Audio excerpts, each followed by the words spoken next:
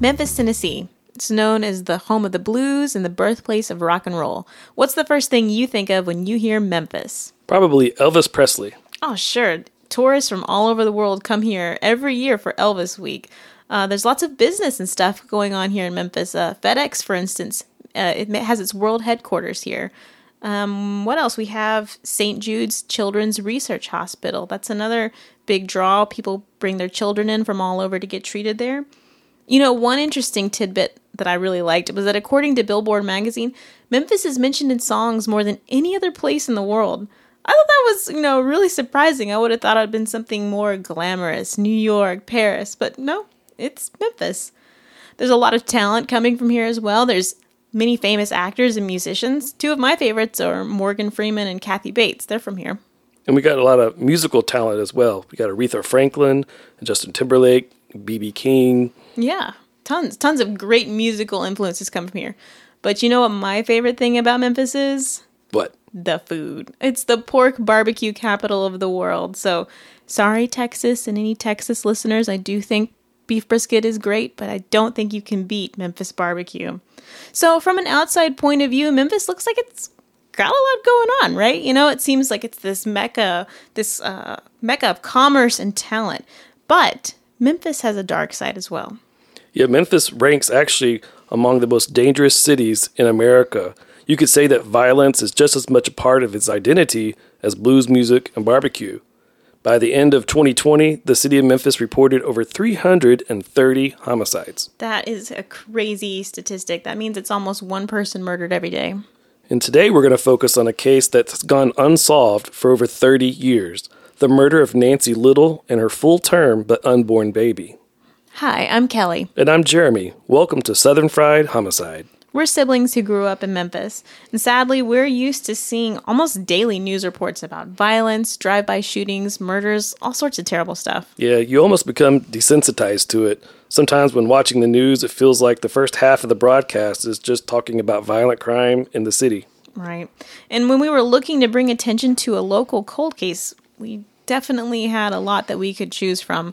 However, the murder of Nancy Little in 1989, it definitely struck a nerve with both of us, not only because of how she was murdered and the unusual way she was found, but also the really tragic circumstances and that she was due to give birth in just a week.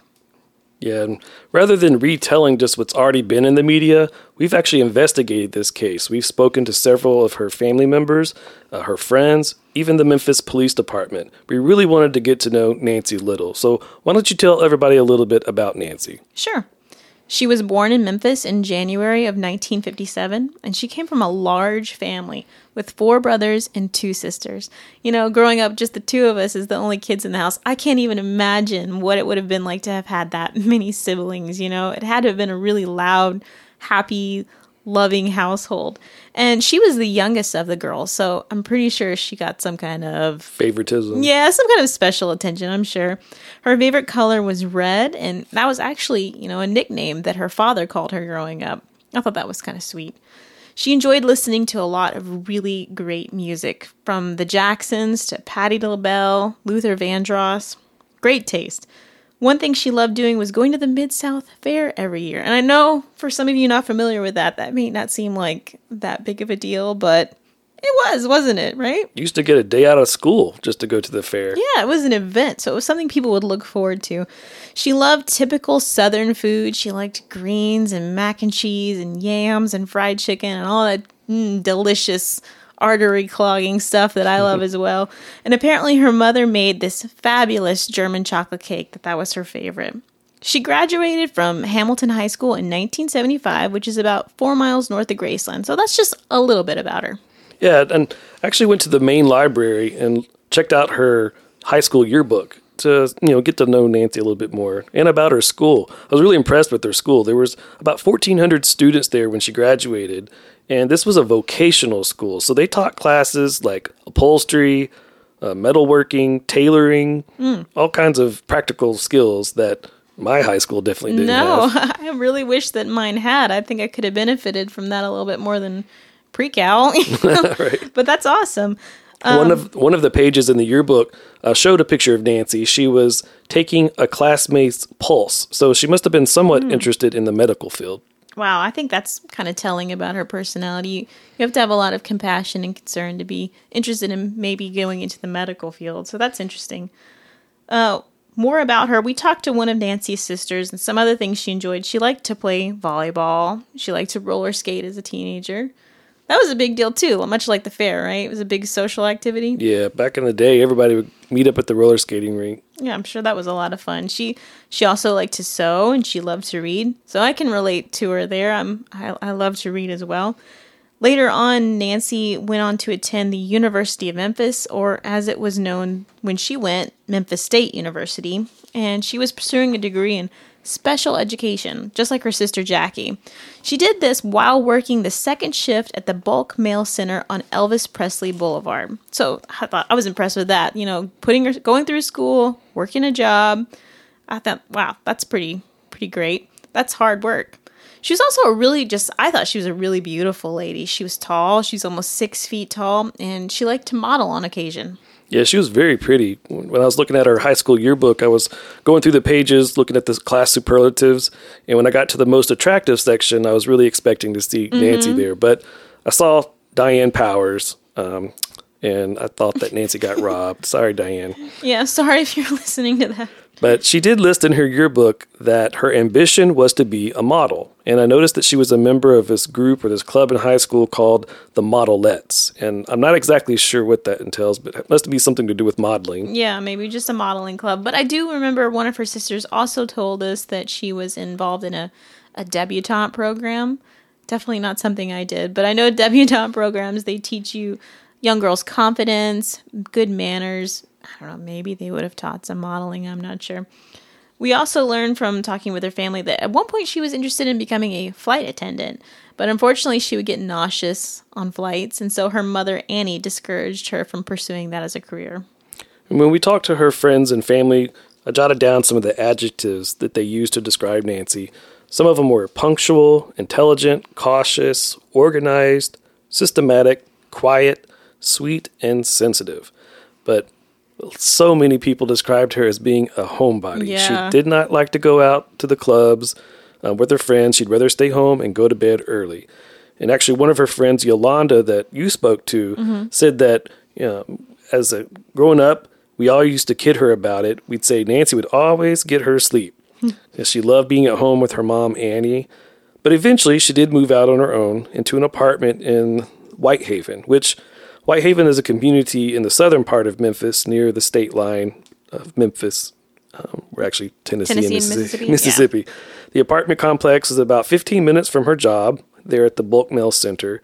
And the apartments had the typical amenities, pool and a gym. But what was neat, I thought, was that it had a really nice playground area around and also near a lake. Mm-hmm. So not only did she move into this apartment complex, but she also bought a new car. She bought a white 1988 four-door Honda Accord. Yeah, and again, going back to those adjectives and then hearing about this new apartment, her new car, she really sounded like a planner. She sounded like somebody who was meticulous, who had goals for herself. And so when I heard that, she'd moved out, had this apartment, got her car, it sounded like she was starting a new chapter of her life when she left her mom. Part of this new chapter was she and a coworker at the Bulk Mail Center. They developed a romantic relationship, and as a result, she became pregnant. According to our sister Jackie, Nancy had always talked about wanting children, and as she became further along in her pregnancy, she got really, really excited. Like she was super looking forward to it. She wasn't sure, however, if the baby's father would take parental and financial responsibility for the baby, but she was prepared to take that on, all alone. Another indication to me about how responsible she was and what a planner. She was ready. She was wanting to do this. She'd actually already started to decorate a room for the baby in her apartment, and she'd even picked out 2 names.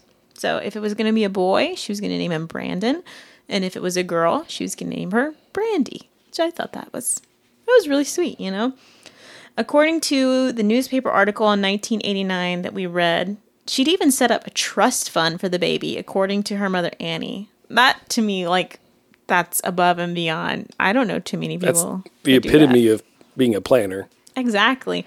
So that article we read in 89, it really reflected how our friends and family described her. She was a planner and she was prepared. And she'd already begun her maternity leave, and she was planning to stay with one of her sisters who lived closer to the hospital at near Baptist East Hospital. She didn't want to take any chances when it came time to have the baby. She wanted to be right there nearby the hospital. However, on Sunday, October the 8th, 1989, 32-year-old Nancy was at her apartment. She called her mother, Annie, and told her that she was in for the night. The next day, however, she was supposed to pick up her mom from work at 2 o'clock, but she didn't. She did not show up. Just 4 hours later, she was discovered in her car by children playing in the neighborhood about a mile away from her apartment. I mean, I would hate for anybody to have to find her the way that they did, but I really hate that it was children. Right. I mean, I feel like that would have been so traumatizing for them. And it's odd how she was found as well. She was found face down in the passenger seat or the passenger side of her own car. Someone had assaulted her by strangulation and left her in the car. And back in 1989, the original detective, Lieutenant Douglas, described her manner of death as baffling, which it is. She's face down in the passenger side of her own car. Right. With her pregnant belly on the seat. And then her legs, her legs were behind her, like on the headrest, I think they said, and her head was like in the floorboard. Floorboard, yeah. So super strange position for sure. We attempted to get a copy of the police report, but since it's still an open investigation, we weren't able to. However, we were able to obtain a copy of the autopsy report, which is of public record. And it did note 5 injuries. So the first one was she had a contusion on her chest wall. She had an incision on her forehead. There were abrasions on her face and the back of her neck. She had bruising on her left arm and chest area. And then there was a rib fracture on her left 10th rib. So we had a nurse friend of ours look at this autopsy for us and, try and shed a little bit more light on it, explain it to us. And she told us that to her, it seemed like that the killer was probably most likely right-handed because most of Nancy's injuries were on the left side of her body. So that makes sense. And the autopsy also said that the death was the result of asphyxia. The presence of injuries to the body are minor, but represent a reflection of an unknown mechanism of asphyxia. And then interesting, unrelated side point is the medical examiner, Dr. Jerry Francisco. He's the same guy that performed the autopsies for Dr. Martin Luther King and Elvis Presley. So he was well known, well respected, but even he couldn't really determine the cause of death. He said it was an unknown mechanism. I feel like he would have been very well respected and would have known what he was doing. To handle such high-profile cases. So if even he didn't really 100% know, that's pretty strange. Goes to the prior detective saying it was baffling. Right. And it definitely was. Something else, Nancy's case made it on the front page of the newspaper, the Memphis newspaper, the Commercial Appeal, a month after her murder in 1989. This is just a total side point, but I can't wrap my head around that, because we live in 2021 and we get news just instantly, snapping your finger. So for it to take a whole month to be in the paper to me is just strange. A little strange. Both police and family said in that article that she didn't know anyone in the neighborhood where she was found and had no reason to be there. You and we actually went to her apartment complex, and then we drove to the location where she was found in her car. And, I mean, it was nothing. It was what? Like 2 minutes? 2 minutes? Yeah. Nothing at all. It was so fast. As soon as you exit the apartment complex, you turn left. The neighborhood where her car was found is just on the left, maybe a street or two down. And I thought it's a really nice neighborhood to this day, so I can only imagine it must have been even nicer back in 1989. Her car was just abandoned there. It was left parked in front of the first house on Slate Road. The police confirmed that she was wearing a striped blouse and overalls, as if she had intentionally left the house from her apartment. So she wasn't, undressed. She wasn't in her pajamas. She was dressed to go out. Her sister Hazel was quoted as saying she would not have come out of her house for anyone she did not know. And her friends and her family, they have said that it was definitely unusual for her to leave her house at night. Right. Everybody described her as being a homebody. Right, who wanted to get her sleep. So, she said, her sister Hazel said that Nancy had made it very clear to her mother Annie that she was in for the night. When she talked to her mom, she's like, that's it, and I think they all expected her to just go to bed. So her intentions were clear. She was staying home. And she was so methodical and systematic and, routine. I think that, something or someone had to have lured her out of the apartment. The newspaper article slipped in one sentence that just said the police ruled out robbery as a motive, which I thought was interesting. They didn't elaborate on it. But as we've investigated further, we've learned that the keys to her car were still in the ignition and the doors to the car were unlocked. And we also asked the police, where was her purse? They said that it was in the front passenger seat of the car where Nancy was found. That's super interesting. So they definitely didn't want anything of hers. So we're left with all these questions now. Who would do this to a pregnant woman, especially one so close to giving birth? I mean, you have to be extremely heartless to do that. And what would their motive have been if it wasn't robbery? And then what else? Was she murdered in her car or elsewhere and then placed in her car? And then I'd like to know who was the last person to actually see Nancy. Right. We've spoken to the Memphis Police Department's cold case homicide unit several times throughout our investigation of this case, and they've been extremely cooperative with us. They said, according to their reports, Nancy was at her mom's house until about 6 p.m. on Sunday, October the 8th, the night before she was found. They also said that their records showed no telephone calls, or they didn't have telephone records in their case file, and no known beeper or pager. So unfortunately, they don't know who she was last in contact with after she spoke to her mom that Sunday evening. I can't wrap my head around that either, not having telephone records. It's just It seems like it would be unusual. standard protocol for them to do that. Right. At least from all the true crime shows that I've seen. But maybe in 1989, that wasn't something maybe they didn't. Or maybe they did have it, and then over time, something has happened to those records. I don't know. But it's crazy to think about that they didn't have telephone records. In addition to the MPD being so helpful, we've also spoken to Nancy's siblings, her family. We've gotten to know her through them. Perry, James, Jackie, and Hazel. They have just been so lovely, so helpful, just very, very kind to us. They have so many unanswered questions, and they have been suffering for 30 years. Just, I feel my heart goes out to them. When speaking to them, one family member felt that it's possible maybe she was assaulted in her apartment. So you and I, we asked the police about this possibility, and they said that there were no notes mentioning anything about her apartment.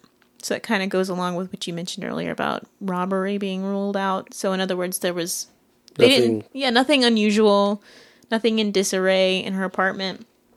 And when we drove to her apartment, we noticed that it was number 8. It was upstairs on the second level.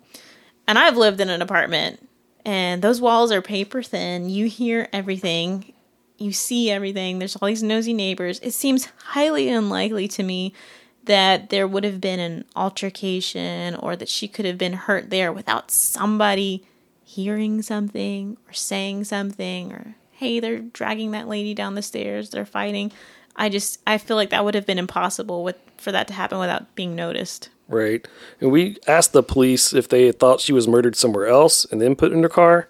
They said, and I quote, "There is no information or evidence that indicates that Nancy died anywhere else except inside the vehicle that she was found in."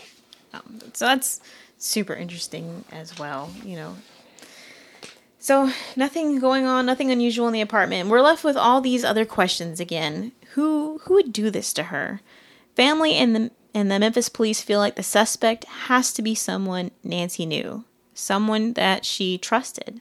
So who in her inner circle would be evil enough, heartless enough to kill a woman who was due to give birth in just 1 week? Join us next episode to find out more about Nancy and her inner circle.